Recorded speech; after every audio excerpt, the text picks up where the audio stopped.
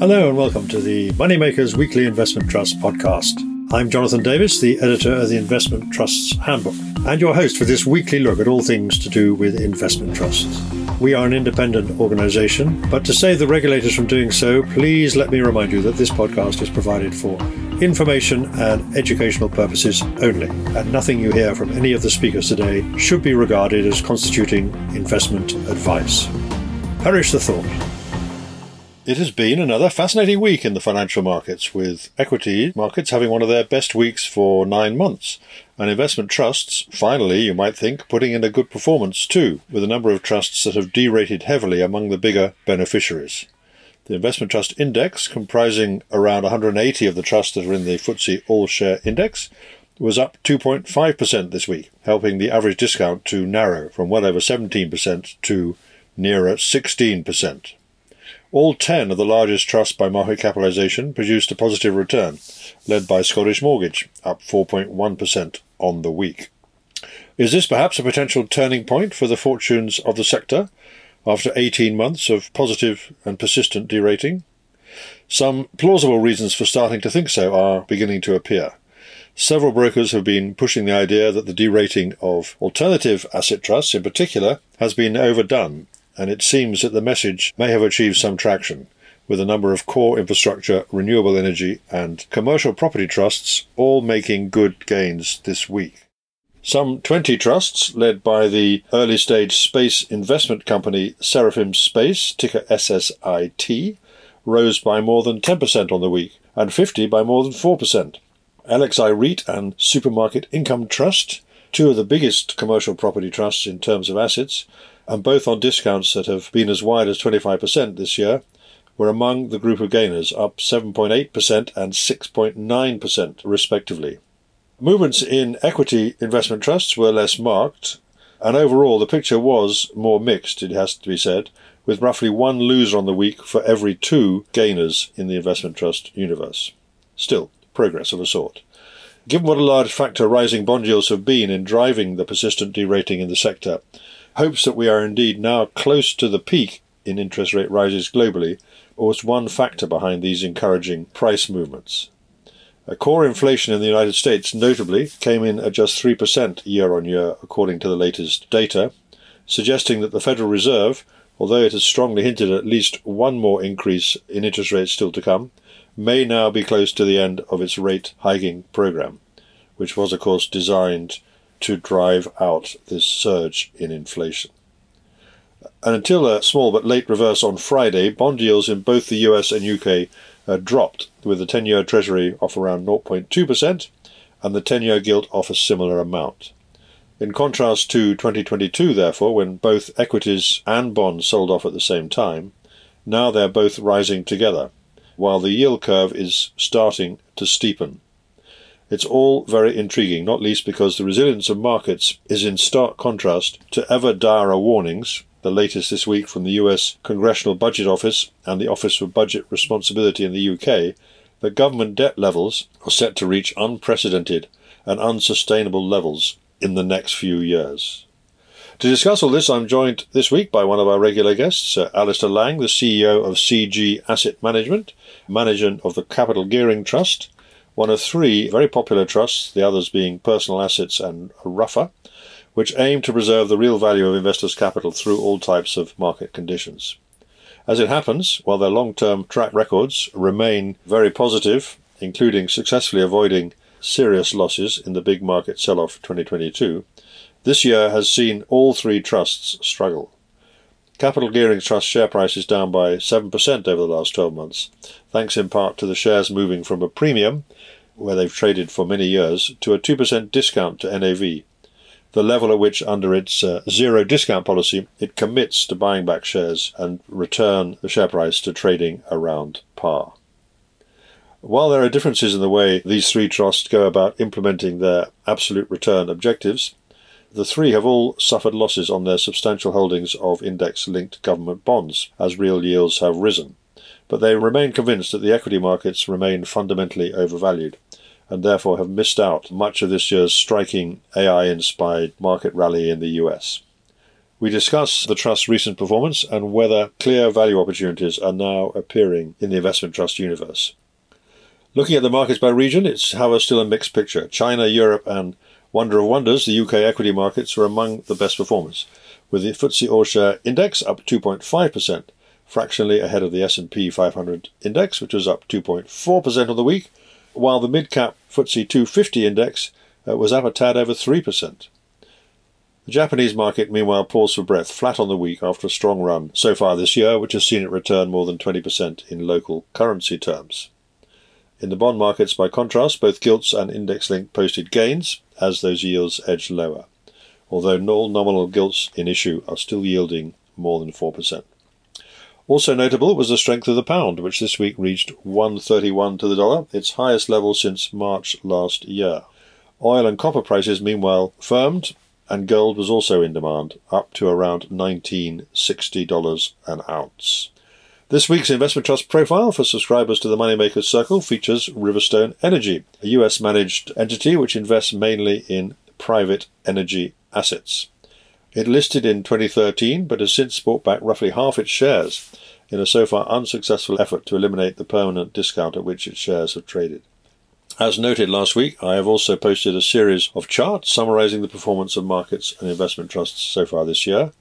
Not particularly pretty viewing, with my quarterly video review of some significant individual trust performance to follow. Next week, roughly a year after his move from Winterfloods to JP Morgan Asset Management, Simon Elliott will be back here to talk about his perspective on developments in the trust sector over the last 12 months. With a passing mention, I dare say, of the Ashes and an update on one of the key issues we discussed at regular intervals when he was on the podcast every week. Namely, whatever happened to Barry Manilow. For the newer listeners who are not perhaps sure what I'm referring to here, we'll have to tune in next week to find out. Once again, there are only a few announcements of note this week. On the corporate side, the most striking came from the board of Thomas Lloyd Energy Impact, ticker TLEI, a relative newcomer to the market. It IPO'd only back in December 2021, and a trust which, to be frank, appears to be in a mess, and I suspect won't be around for that much longer. It failed to raise as much money as it aimed at its IPO, with its plan to create a diversified portfolio of unlisted sustainable energy infrastructure assets in Asia, and has since been forced to report serious operational problems at two of its investment projects, leading to the shares being suspended in April.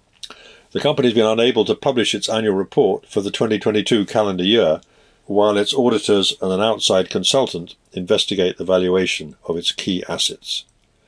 Having warned a month ago that the trust faces an $8 million write-down and more than $30 million of potential liabilities from the cancellation of its big solar venture in India, the board said this week that a further material reduction in NAV is likely when the shares return to trade. In the latest twist in what is developing into something of a mini-saga, a number of shareholders linked to the trust's fund managers are requisitioning a general meeting in an attempt, it seems, to force a continuation vote, something that the board intends to resist. Now, normally it's the board that initiates continuation votes, and it's rare for an investment manager to do so, particularly in circumstances where its performance is being called into question. The board says it's extremely disappointed that this group of shareholders are seeking to force a continuation vote before the full details of what has gone wrong are known, so it's recommending a vote against an immediate continuation, and pointing out that the shares cannot return from suspension until the audit and the accounts have been completed. So this is going to run for a little bit longer, but I think the end result is not much in doubt. This trust has failed to deliver, and the argument about the continuation vote appears to focus on the issue of how much and whether the investment manager will be paid fees for a sustained period. With discounts widening, more companies are looking to launch buyback programs in an attempt to limit the discounts at which their shares trade.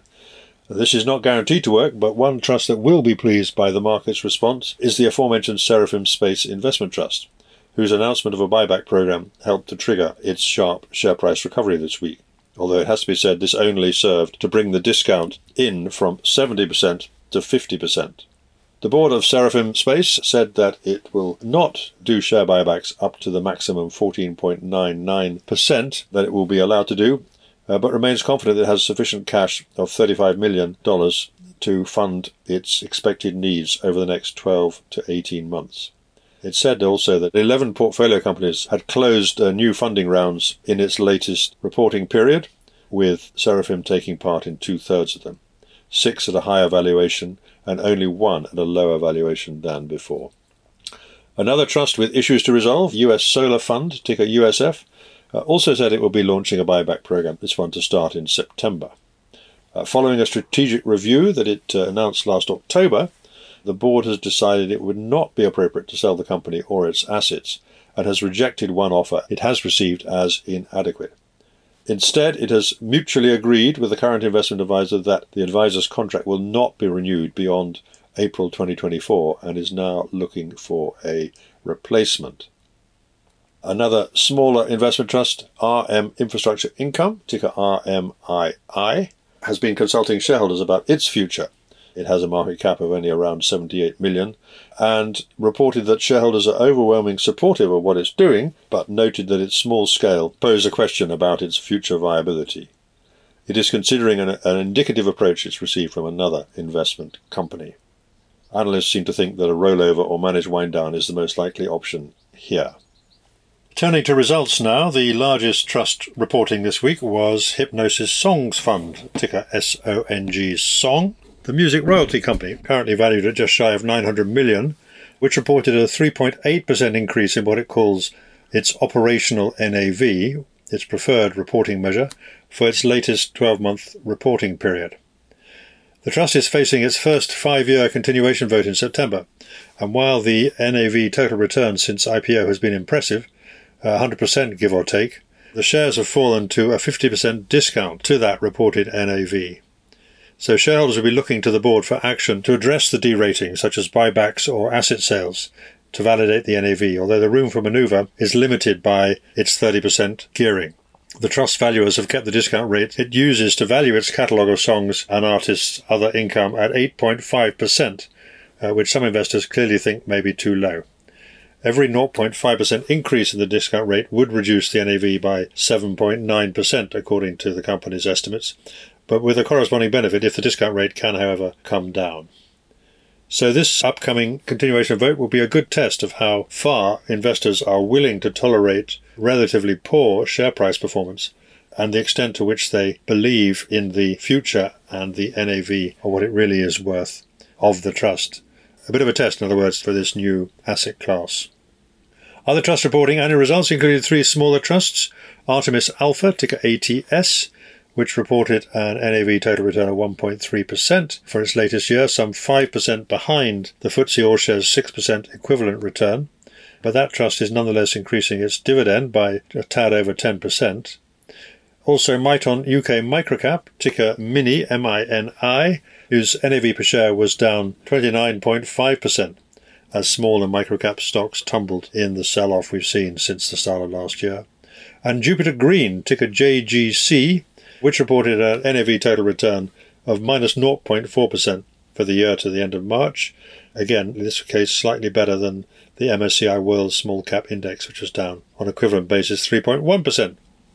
This trust is another one that's facing a continuation vote in September 2023, and despite its long-standing commitment to environmental investing, it has failed to gain much traction. It has a market cap of just 50 million and a 5-year NAV return of 31% over the past 5 years. Among companies reporting interim results, the standout name was Polar Capital Global Financials, ticker PCFT, which announced an NAV total return of minus 8.1%, which is more or less in line with its benchmark for its latest period, which ended just as the mini-banking crisis amongst regional banks in the US was coming to a head. The trust had very limited exposure to any of the banks which subsequently failed.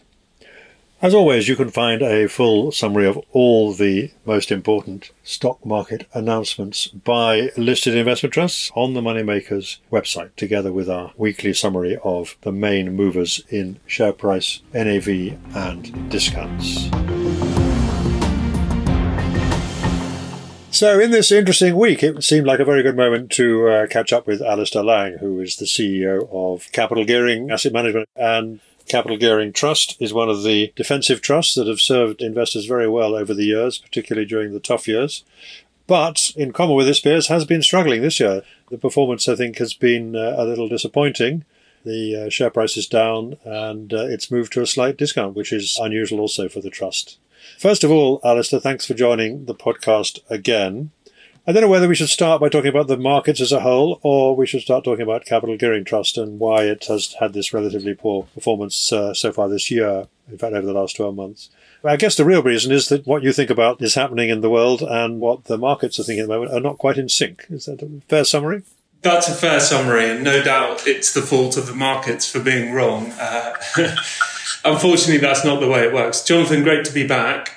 So I'll touch in a high level on both of those things. Really, Capital Gearing Trust on an NAV level is down about 3% over the last 12 months, which is disappointing, as you point out. The share price is down more, and that's because the share price has moved from a 2 premium to a 2 discount. I'm very happy to talk about discount control mechanisms. I'm sure we will. But suffice to say, that's as wide a discount as this company can get to, because we will buy in shares at around a 2 discount. So going back to the portfolio performance, minus 3% over the last year, it has been a very interesting 12 months. Rewinding the clock, we really were in something close to an everything bubble. Clearly, equities were very fully priced. Credit spreads were pretty narrow, but we also had a bond bubble running at the same time. That combination made it quite difficult to find defensive places to hide. A lot of defensive assets have some interest rate sensitivity to them, most obviously being government bonds. And really anything other than the shortest duration bonds have been somewhat undermined over the last 12 months as inflation has risen and interest rates have gone up together. So we had a pretty short duration portfolio, but in hindsight, not short enough. And that has caused our assets to come off about 3%, which is in total return terms, which is not disastrous, but it is disappointing. I mean, you're proud of your record over most financial years anyway. At least you've very rarely had a negative return, and this is perhaps the first one we've had for a while. And that is disappointing. But as you say, it could have been a lot worse. But the real reason is you have a very low weighting in risk assets, including equities. And the equity market has been surprisingly strong in some markets this year, the US in particular. A lot of talk of a bubble there as well, but the markets do what they do. And of course, you've got a very heavy weighting in bonds, and bonds have been really hit by the increase in yields. To pick our way through this, let's start with your big weighting in index linked. We have seen an increase in real yields as well. Have you been disappointed by the way that index linked have performed during this latest 12-month period? Well, index linked bonds, particularly in the UK, have been incredibly weak.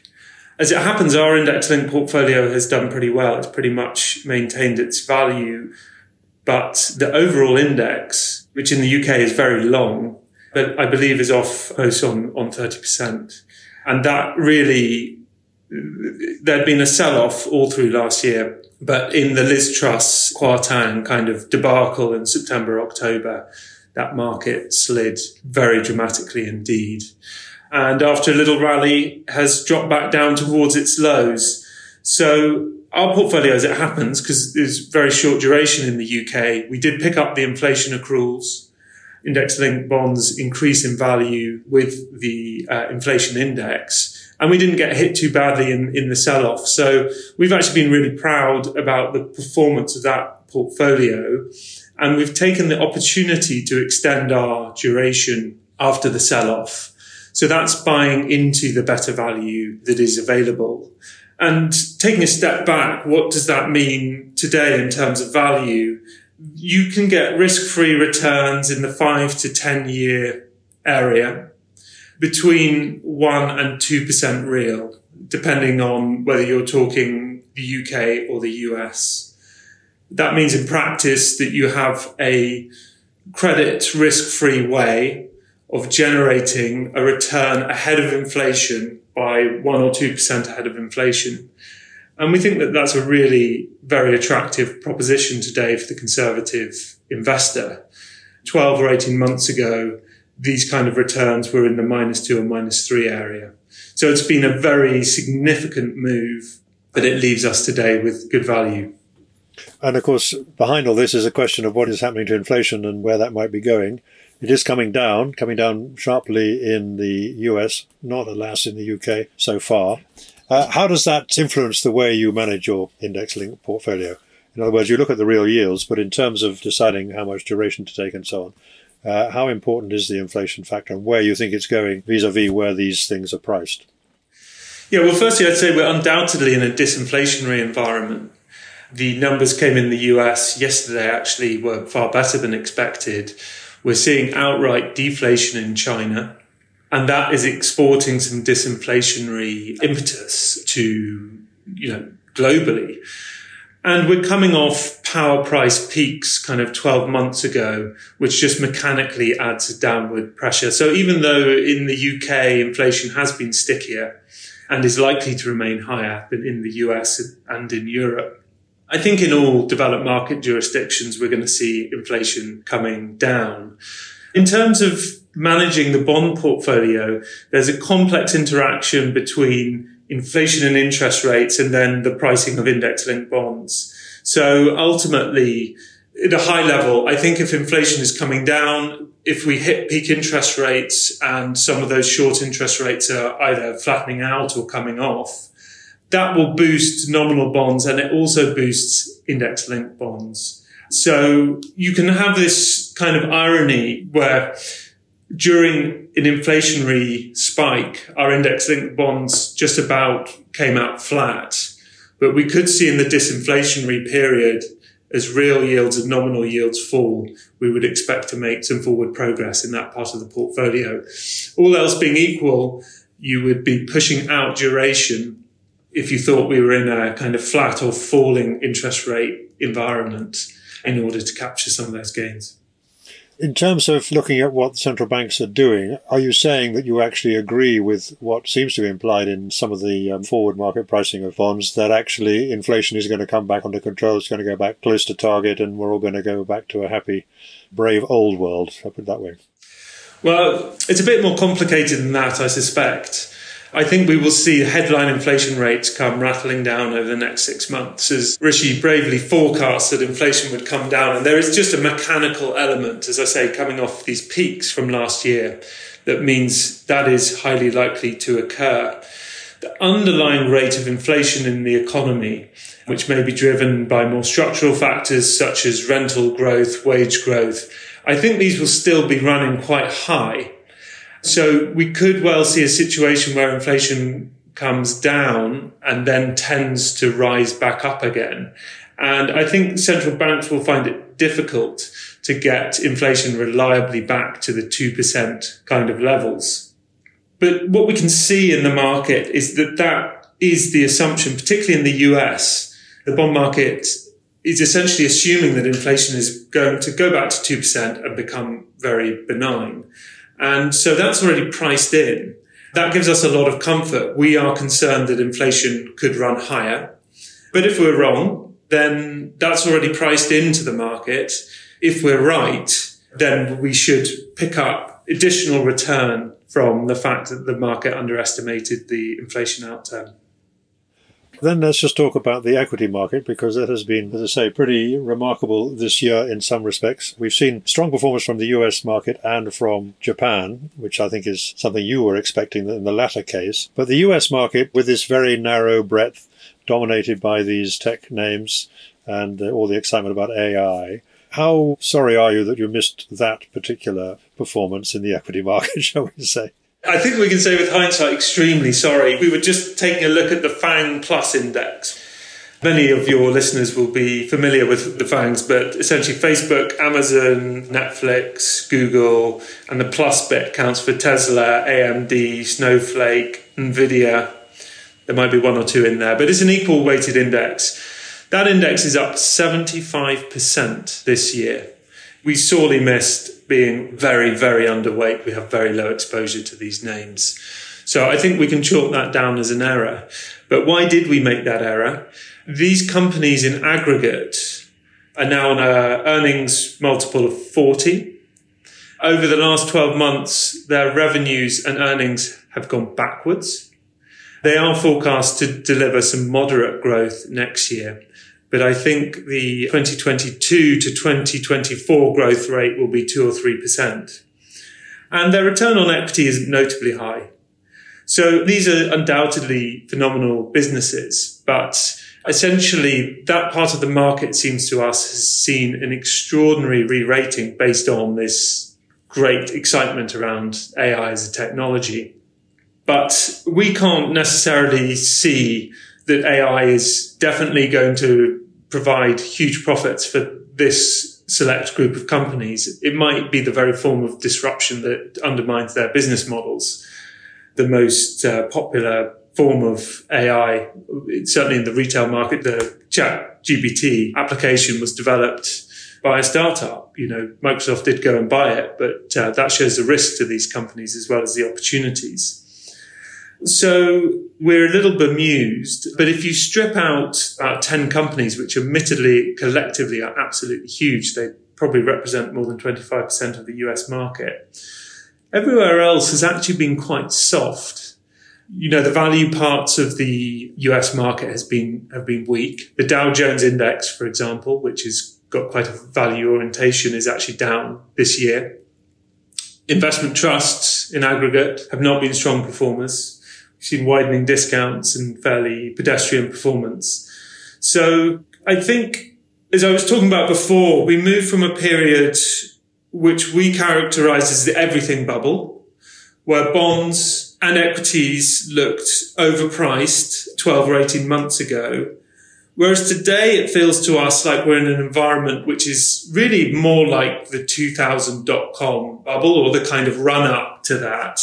And if you look at companies trading at more than 10 times revenues in the S&P 500, there's a very similar number of those to kind of 1998, 99.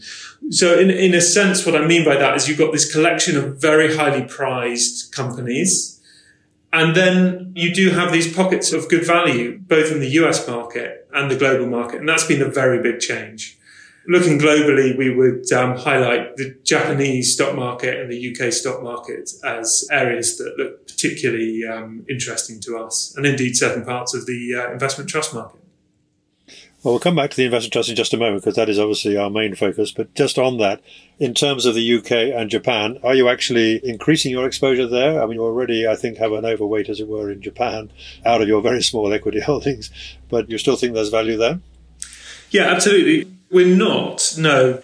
Within our small weight to equities, we have about a large exposure to Japan and the UK that we can get. So in one sense, we're all into those markets. We could, of course, increase our equity weighting. Core to how we think about investing is that as values improve in asset classes and areas, you want to be expanding your asset allocation to those. We have quite large amounts of cash, treasury bills and short-dated credit, which those parts of the portfolio, that's about 30%, is yielding about 5.5% for the UK treasury bills. Those are short-dated government bonds, up to about 7% on the investment grade credit. So we can deploy those into equities, but to date, we haven't. There's a number of features of the current environment which feel to us like some of these value markets are unlikely to be roaring off, but it's certainly something we're looking at very carefully. So you make a very important point, which is, of course, that in this environment, we do now have competition. There are significant yields to be had on relatively safe instruments anyway, by comparison. So if the world pans out as you think, are you more likely to put more money into longer duration bonds, or would you be adding to some equities as well in that environment? It does depend, obviously, on other factors, but just as a general proposition, what would it take to get you to put more into risk assets as opposed to taking more of these steady, stable, higher yielding things that are available with pretty little credit risk anyway? Yeah, we'd really like to see some of the hot air come out of the US market. If the US sneezes, everyone else gets a cold. We think that pocket of high valuations in the FANG plus stocks is really quite extreme now. We think it's quite likely that some of the, 12 months ago, these companies were identified as being a particular risk to rising interest rates because they have cash flow, huge assumed growth rates in the future. And if you increase your discount rate on those cash flows a long way out, it means that the valuations are very sensitive. So this was the narrative around why these stocks sold off very hard last year. Now, as interest rates actually have been rising very significantly this year, as I say, the FANG Plus index is up 75%. So that narrative has been completely parked into a discussion about AI, it's changing the world. These are definitely going to be the winners and it's going to be phenomenally profitable. So we think that that is a rather fragile kind of construct because the underlying fundamentals may well undermine it. But in an environment where the hot air is coming out of those markets, we just think it's unlikely that we're going to see high levels of forward movement in some of the value areas. We hope, a bit like 2022, that they can outperform in a relative way. But in absolute terms, it's likely to be pedestrian. But that's the kind of thing we'd be looking at as we think about recycling some of our cash into risk assets. Let's then move on and talk about this environment of rising bond yields, which has been the dominant factor of the last 18 months. That's obviously had a very profound impact on the investment trust sector. And you do invest in other investment trusts along with ETFs. They're your main way of getting exposure into risk assets. Are you surprised by the extent of the derating we've seen? Because it's been across both equity investment trusts and, obviously, more importantly, alternatives have taken a real pummeling from rising bond yields, many of them having been sold on their yield attractiveness. Have you been surprised by the scale of the derating that's affected both parts of the investment trust universe? Absolutely, yeah. I mean, the irony is that our bond portfolio, which represents, including cash, treasury bills and credit, if we roll all of that up, we're about 75% in bonds. And that part of the portfolio has actually done pretty well, notwithstanding this interest rate rise.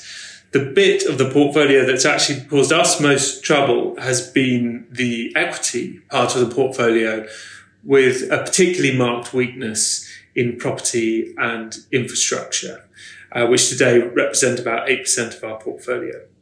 So these kind of high-yielding alternative income investments have been incredibly popular over the last few years. As interest rates were rock bottom, a number of investors looked to these kind of investments, which often have very secure, at least partially index-linked cash flows, as a way of accessing higher levels of yield, typically about 5 or 6% on a number of the new issues. And they were seen as being kind of stable, inflation protected, decent yields at a time when that wasn't available. On the revenue lines of these companies, property and infra, not all of them, but a number of them have actually delivered on that investment thesis. You know, they have benefited from higher power price, higher inflation. But what we've seen is a dramatic re-rating of those cash flows. You know, in a world where you can get 5.5% on a short-dated government bond, no one is interested in holding these assets yielding 5 or 6%. So you've got a few things going on, but we think one of the key features is the fact that a large number of investors on these registers are just seeking to sell out and redeploy into yielding assets elsewhere. They're not particularly focused on the valuations at which they're selling out. They're just saying, I don't want to get a 5% yield here. I'll get a 5% yield elsewhere. But I do think this has resulted in the valuations of these assets becoming extremely depressed because these are growing revenue streams. We think now that they're valued, a number of these opportunities on about between 9 and 10% IRRs.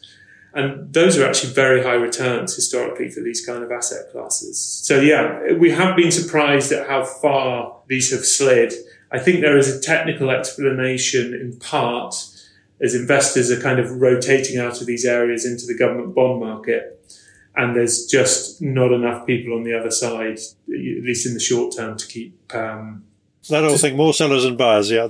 But, of course, the market is a correcting mechanism. So at some point you think there would be, when the value gets sufficiently low, I notice some of the brokers have been coming out talking about infrastructure in particular as looking attractive. And, of course, if you're comparing it to a gilt, which has got a nominal return, and then these things have got a certain amount of inflation linkage in them, most of them. certainly in the infrastructure and less extent property and the renewables. So you can see a point at which that would cross over, particularly if inflation does come down as you think, then suddenly these real returns that you might then be able to get would be quite attractive. Yeah, we've seen the first little signs of that. When the good inflation numbers came out in the US, interest rates dropped in the US, and because global bond markets are highly correlated, they actually fell in the UK and Europe in a number of jurisdictions. And actually some of these assets had really quite a good day. They are very, very bombed out. They're trading in aggregate in high teens discounts now. But they had a good day, and you can see a world in which they partially snap back quite quickly. But equally, some of these technical dynamics could have further to run. Certainly where these assets are held by daily dealing multi-asset funds that are receiving redemptions, for example, it simply doesn't matter what the value is. These funds will need to raise cash to distribute. And this area, having performed really quite poorly over the last 12 months, is simply an area that people are raising money at the moment. So, yeah, I think you're right that there is an increasingly strong medium-term case for these assets. But that doesn't mean that they can't fall further. The case can improve more. So we're looking at that very carefully. Well, they have rallied in the last few days, some of them anyway. But they've also highlighted the importance of differentiating between individual trusts within these sectors. There's a general issue, isn't there, for infrastructure, renewables, and also commercial property, about who's gone into this period with their balance sheets in the right shape and who have gone into this period with perhaps issues about either commitments or too much debt or whatever. Do you think we will see some signs of distress coming out of one or two names across these sectors? We've seen some already, perhaps. Yeah, we have seen some already. And I think probably the best example of this would be a company like Digi9. That's a digital infrastructure company that was growing very fast. It did at least one and possibly two too many transactions. And as interest rates came thundering up, it had a pretty exposed balance sheet. It hadn't fixed out all of its debt, and it got caught in a really quite savage negative cycle. So even though the underlying assets may be performing absolutely fine, it has really struggled because the high levels of debt. So that's something we look at. You know, a number of these assets on an ungeared basis, these valuation levels would be really quite interesting. But when they're quite highly geared, there could be issues around potential rights issues, refinancing issues, and these can be extremely challenging to manage for the companies. So, yeah, you've got to pick through with a bit of care. And there's a very long tail of them. There was a lot of issuance. So I'm sure we're going to see underlying asset sales, consolidation. There doesn't seem any way out of, essentially we've seen a part of the market that's growing very fast. Often you get a structure where you have a very long tail of companies larger than the market can sustain. And then you just need a process of pruning that out. And then in a period of time, you've right-sized and we can move off into the next cycle. Can we just talk then, before we pick up on some point you made there about commercial property, because there's a slightly different issue there. There's concerns there. Obviously, higher bond yields are negative for those commercial property trusts that have significant gearing, or too much gearing maybe, or too expensive debt, or whatever it might be. But they're also at risk from a recession, if that's what we're going to get. Traditionally, anyway, we would worry about that. What do you think about commercial property now? You say you had a significant holding in commercial property about 15 months ago. You reduced that. But what do you think about what's happening in that sector now? Well, thinking of commercial property as essentially office blocks for simplicity, we didn't actually invest there. We were more in industrials, which would be kind of logistics as a shorthand. But commercial property, we are still avoiding. I think you're absolutely right to point out the fundamental challenge to their business model, as well as to the demand side, which could show up, in time through voids, through reducing rents. On the extreme, I don't think this is a point for investment trusts, but you have HSBC leaving Canary Wharf, for example. It's hard to see who is going to take that space up. HSBC are moving their global headquarters into the city. And on a smaller scale, this is happening in a wide variety of commercial property buildings. And I think the underlying market is clearly moving very slowly. So you have a lot of NAV marks that have not been kind of tested in a current market environment because the turnover of these assets is very low. So on the face of it, the attraction to these is they're all trading at very significant discounts. I think in practice, you've always got to ask a discount to what? For example, we were talking to a loan manager the other day that extends private loans in the property space. He had been talking to one of his suppliers who services some of these private loans, who had said of the 30 loans that came up for refinancing in the first quarter of this year, I think it was only about 10% refinanced as was originally anticipated. The rest were in this cycle of extending loans, increasing interest rates, essentially the loans going into some kind of default. And the sponsors that own these projects, the equity holders of these assets, are really going to, in time, be pushed to put those onto the market. And I think with that, we will see quite significant reductions in net asset values. So we'd be very nervous about commercial property as a general asset class. Now, within that, I'm sure there are going to be fantastic opportunities. You know, if you can buy the right asset with the right financing structure, I'm sure we'll see property specialists making a lot of money. But we're certainly not interested yet in having a general exposure to commercial property. It's interesting that we have seen a deal for CT Property Trust, for example, that's been essentially merging with another REIT. And Eddystone is basically looking for a partner as well, looking for consolidation, while some of the others are still, as you say, languishing, perform very poorly. Do you think we're going to see more of that going on as well? I mean, across the whole alternative sector, perhaps. Will there be some things have sold off so much they will either attract a bid or force consolidation? Yeah, absolutely. So we also saw Civitas, which was a specialist residential REIT, was taken private. So I think there are two mechanisms. Clearly, someone can bid for the entirety of the company, or there can be a merger, or the companies can sell underlying assets. And I think there's a lot of discussion there. You know, I think there are a lot of companies that are looking at potentially selling assets to allow them to de-gear. So I'm sure we'll see a lot of activity there. The mergers and the M&A tend to take more time, and I don't think in aggregate they will be huge, but they can have a very big impact on sentiment. If there's a pattern of one or two companies getting taken private significantly above current market levels, people do start to take notice. I think one swallow doesn't make a summer, but by the time you've got two or three, then people will be starting to wonder if we're starting to turn. But there's a very vibrant dialogue now between investors and boards and managers about how to manage some of these, you know, double-digit discounts that are blown out across the alternative asset space. I really think that a number of these companies will be forced into selling their underlying assets and either de-gearing or buying in shares. One of the things that you do at Capital Gearing Trust, or historically because of your very long experience in dealing in investment trust, is you do look for opportunities where corporate events can help to bring a discount in. Is that something you're looking at the same time at the moment? Are there opportunities of that kind coming up? There absolutely are. So I would split that out really between conventional investment trusts that hold liquid underlying equities of various sorts, or traded equities. They may not all be liquid, like a small cap trust, the underlying may not be that liquid, but they have a traded price. And then you've got your alternatives where you are comparing any discount to an NAV that's been created by a model, essentially. So in that alternative space, which we've talked about, you've always got to say, but is the model right? Whereas in the traded area, well, the market can be wrong, but essentially that is the price that the market is willing to pay for these equities today. So that's a very interesting area.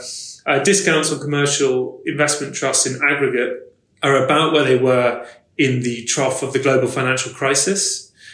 Now, you know, earlier this year, there was a real concentration around certain of the more growthy names. You know, just to pick out a banner name, you have something like Scottish Mortgage that is such a big part of the total investment trust sector that as that moved from a premium to a discount, that had a huge impact on the average weightings in the sector.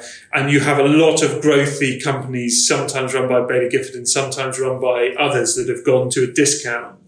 And we were finding earlier this year, if you took those out, if you didn't want specific exposure to those kind of asset classes, there weren't that many opportunities that were really exciting elsewhere, even though at a headline level, aggregate discounts were wide. But what we've been seeing in the last couple of months, particularly in this last month, is this real bifurcation. The FANGs are off to the races, but so many other parts, UK small cap would be a good example. We've talked about infra and pockets of the property market. Lots of other parts of the market, discounts in general, have continued to slide. So it doesn't feel like a bull market in anything outside about 15 stocks. In fact, it feels like a bear market.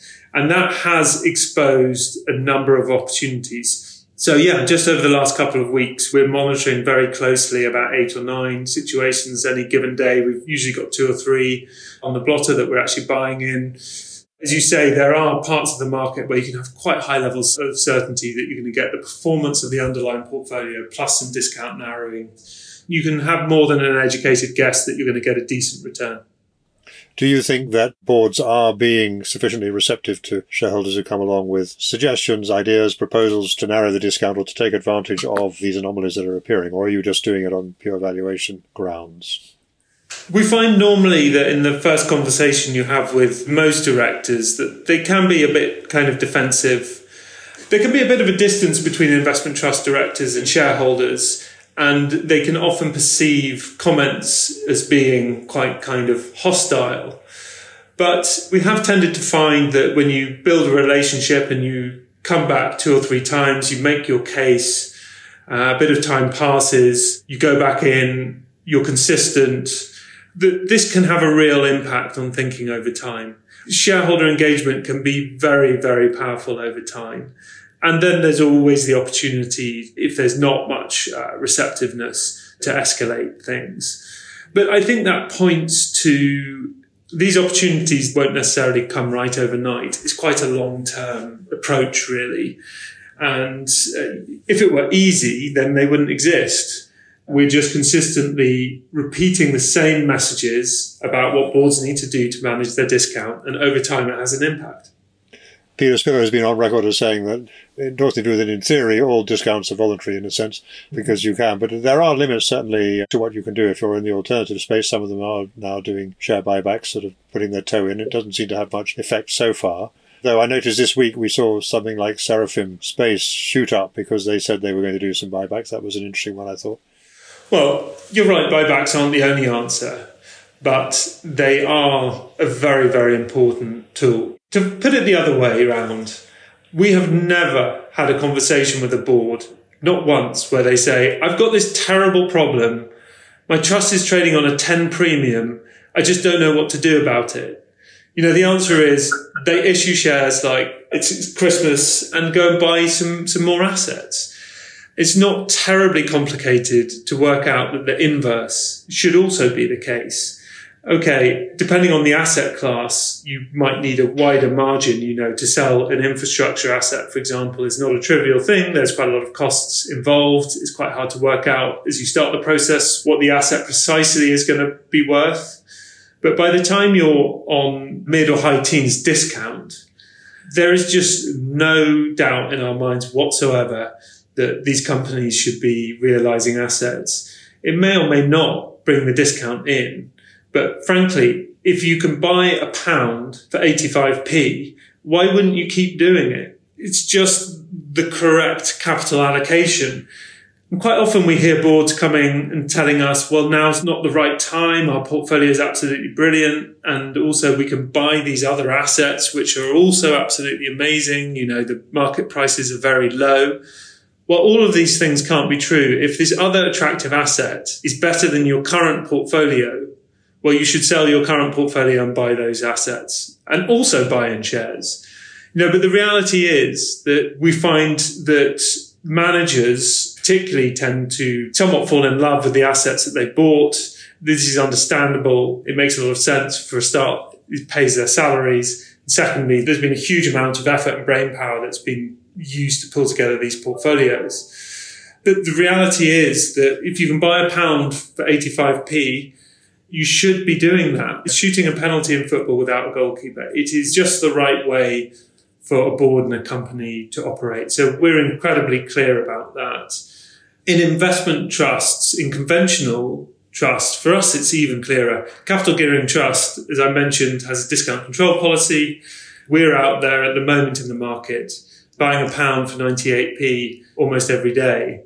And it's the right thing to do to protect our shareholders so they're not exposed. Any shareholder that does want to sell shares is not going to be exposed to a widening discount. And it's the right thing for continuing shareholders because buying £1 for 98p seems a great use of capital.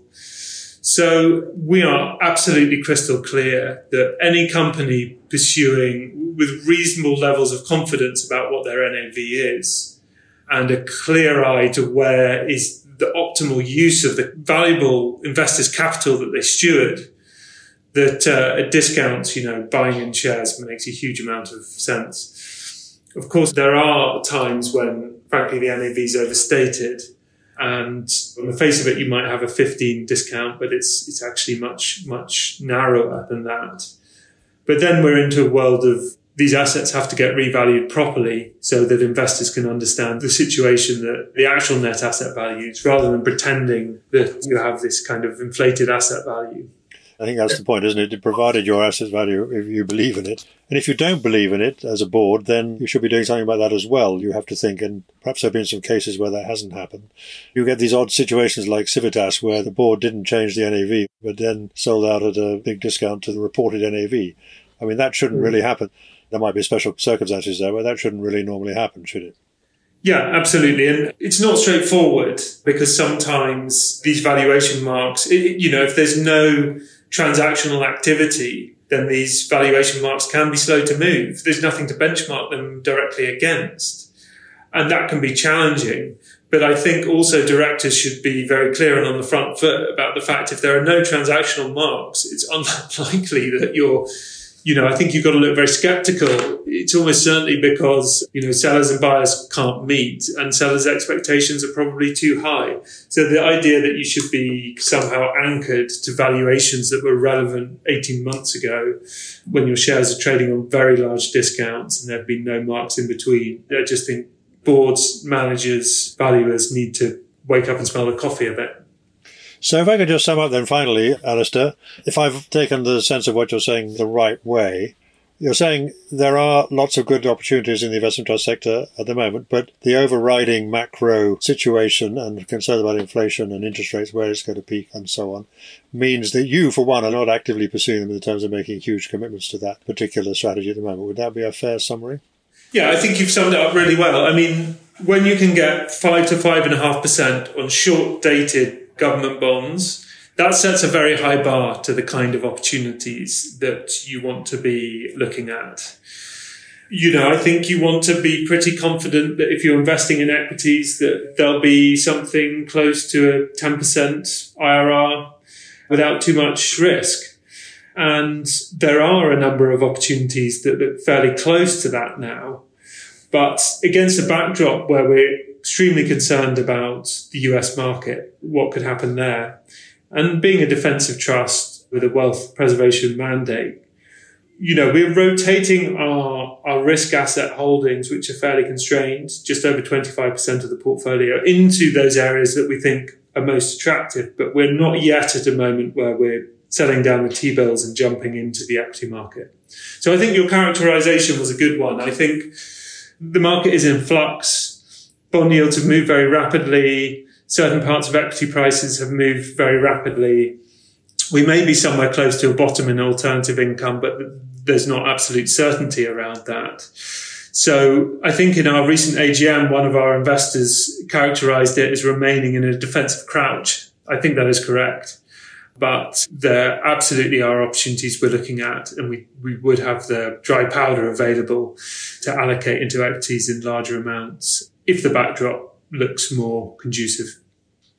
Yes, and of course, as I said at the beginning, what markets do often confound us all, and they may yet confound us still. Thank you so much, Alastair. That is Alastair Laing, CEO of Capital Gearing Asset Management, and I shall look forward to hosting the podcast again next week with Simon Elliott and indeed another guest as well.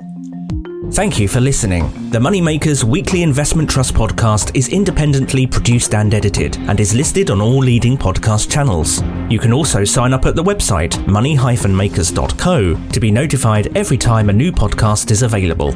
Please note these podcasts are provided for educational purposes only, and nothing you have heard from any of the speakers should be regarded as constituting investment advice. If you want more news, analysis, interviews and other investment trust content, don't forget to look at the Moneymakers Circle, available now for a modest subscription at the website.